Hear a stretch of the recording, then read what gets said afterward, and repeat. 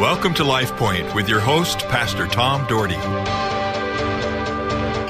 Good morning, folks. I hope things are well in your life. It certainly has been a great summer, nice and warm, and I'm excited just to be able to share with you on another day. I want to share today about having good faith. So would you pray with me? Our Heavenly Father, thank you for your love, for your goodness, for your care, for your divine hand upon our lives. I pray you would lead us and you would guide us. You would open up new ideas and aspects of Christian living for us today. May we understand about good faith. In Jesus' name, amen. A few weeks ago, I told you I went on a kind of a trip to discuss things about a mission. And on this trip, they had a speaker. His name was Gabe Lyon. Gabe was the writer of the book Good Faith by David Kinnaman, and also by David Kinnaman from the Barnum Group. They wrote it together. I was so intrigued by the book that I read it while I was there. Within 2 hours, I read the book. Then I met with him and talked to him, and I think I told you this a week or two ago. I'm going to interview him on the radio in August sometime, but he had some great things to say. So I've got some things and quotes from him today, and I want to talk about this a little bit. His writing and the intertwining of the intertwining of God's truth, the Word of God, and it opened my heart and mind to many things. So today I want to share some with you. I left a lot of ideas when I shared this at church about notes, I usually have an outline people follow, but I let them fill in blanks on themselves. I mean, make up their own notes on this because I think there's some pretty important material. See, Paul wrote an incredible letter to the struggling Corinthian church, and you know, if you read much about the Corinthian church, you know how it struggled. He shared his vulnerability, but he shared the truth that all of us must understand. We need to know how to react to the things God has for us, and to be careful not to get caught up with the world's ideals and philosophies. And I know I talk a lot about that, and I do on purpose, because it's something we're all faced with on a daily basis. And I don't know about you, but I know one thing. I want to walk with God and walk in His precepts and be about His business all the time. And it's not always easy, but you know what? With God's help, we can do it. Sorry about the beeping in the background. I forgot to set my timer, so I don't know where I'm going with this today. Anyway, I want to read 1 Corinthians chapter 2, verses 1 through 5. And this is the Apostle Paul writing to the church of Corinth. He said, "And so it was with me, brothers and sisters. When I came to you, I did not come with eloquence or human wisdom, as I proclaimed to you the testimony about God. For I resolved to know nothing while I was with you except Jesus Christ and Him crucified. I came to you in weakness, with great fear and trembling. My message and my preaching were not with wise and persuasive words, but with a demonstration of the Spirit's power, so that your faith might not rest on human wisdom, but on God's power." So you can see Paul came to the church very humble, not as a know-it-all, but a man wanting to do the will of God. Folks, in our lives, that should totally be it. We should want and desire to do the will of God. I heard growing up over and over again from my folks and their prayers that God would provide His will to be done. And I remember them praying about many things, and they'd pray, "Not my will, but thine be done, O Lord." And I remember that. It weighed heavy on me as a child, and now as a man. Well, anyway, Paul told them that he came with the persuasion of the Holy Spirit guiding his life and his words. He wanted them to know their faith shouldn't rest on human wisdom, but on God's power. People, we have to understand that. And we have to get that down, that we have to rely on God's power. The Holy Spirit of God wants to lead each one of us and wants us to rely on His direction, not our own. Our own direction, I can tell you, will fail, and will fail miserably. With Christ, He can do all things in our life. He tells us in the Word of God He can do that.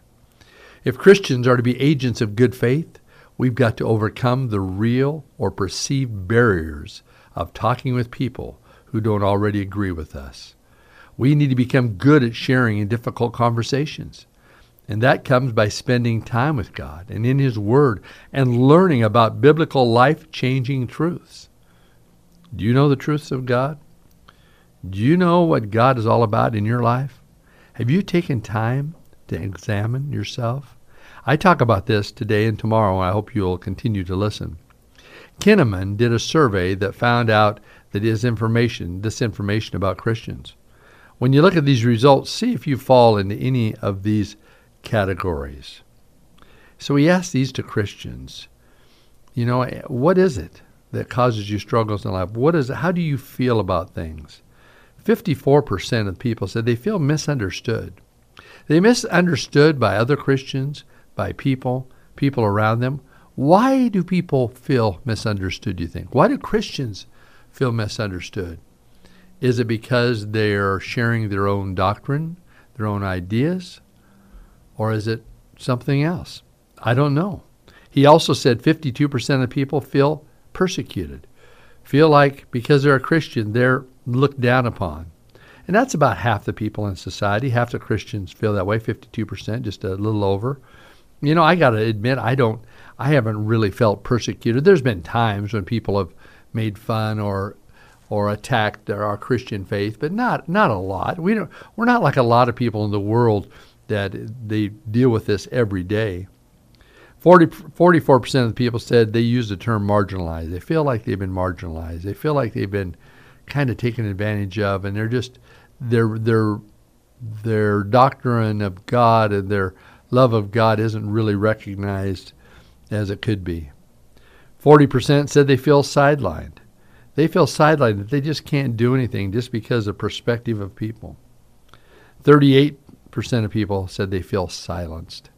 They feel silenced by the world and around them because nobody listens to them. Nobody wants to listen to them. But I think, folks, here the problem is we don't have the boldness enough to share.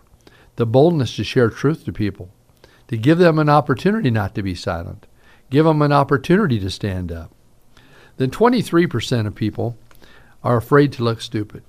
They're afraid to say things biblically or get into a biblical conversation because they don't feel like they're knowledgeable enough. I've had many people, I'm surprised that statistic is so low, because I've had many people saying, well, Pastor, we don't know how to share because we're just not up on the Word of God. Well, you know what? People want to hear your heart. When you share your heart, people get that.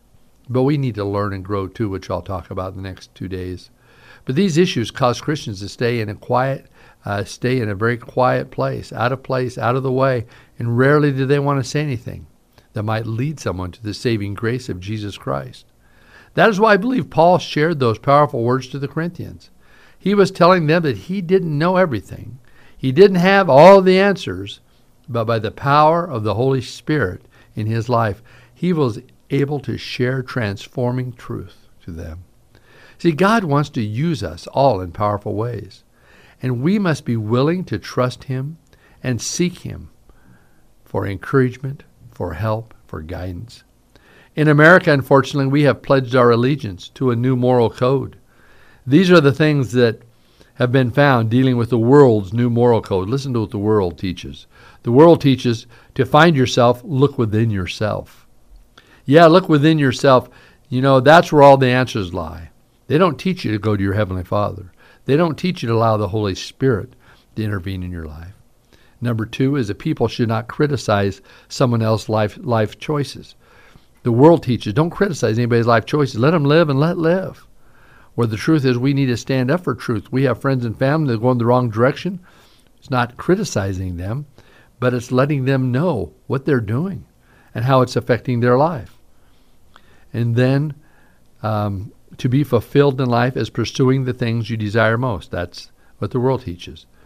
To pursue those things you desire the most. It doesn't matter what it is, whether it's right or wrong.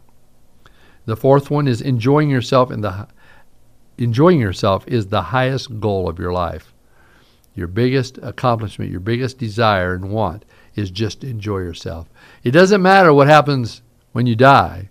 Eternity doesn't matter, but enjoy yourself while you live. Live and be happy. Eat, drink, and be happy. And literally that's what many people do, and they're eating and drinking themselves into eternal fire. People can believe whatever they want as long as those beliefs don't affect society, is what they teach. Yeah, it don't matter. Believe what you want. As long as it doesn't affect anything, believe what you want. And then the last one I'm going to share today is any kind of sexual expression between two consenting adults is fine. That's what the world teaches. Hey, if you're consenting adults and you want to have sex, hey, that's fine. Nothing wrong with that. Well, we know what the Bible says. No immoral person will have an inheritance in the kingdom of heaven. The morality of self-fulfillment is everywhere, and it's sad that many Christians' new moral code is self-fulfillment. As your quote says today, too many Christians have substituted comfortable living for life changed by the gospel. Too many Christians have substituted comfortable living for a life changed by the gospel. We want to be comfortable. It doesn't matter what the gospel says. If it fits in, hey, that's all right. That's what we think. We want to be comfortable. We have a hard time wanting to be stretched or challenged. So instead of taking up the challenge and responding to the needs of those who desperately need Jesus, we all get into the oh well mode. Too many people fall into the oh well mode because we're concerned about our own welfare and not the welfare of others. Jesus told the disciples, go into all the world preaching the gospel, spreading the good news of Jesus to a lost world. Do you think they were always comfortable sharing God's truth, the disciples? I imagine they were not.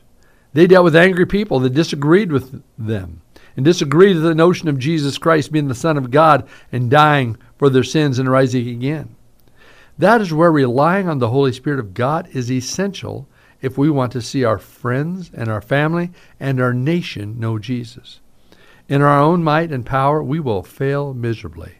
But by the power of God, we will succeed and help change the world. We can do that, folks. I'm going to continue on tomorrow. Then I'm going to tell you the principles of God's code, the moral code. I hope you'll listen. Hope you have a great day. LifePoint is a ministry of the Cloverdale Church of God. If you would like a copy of today's broadcast or would like more information about the church, please call us at 208-362-1700 or write to Cloverdale Church of God, 3755 South Cloverdale Road, Boise, Idaho, 83709. You may also visit us at our website, www.cloverdalechurch.org. Thank you for listening and have a blessed day.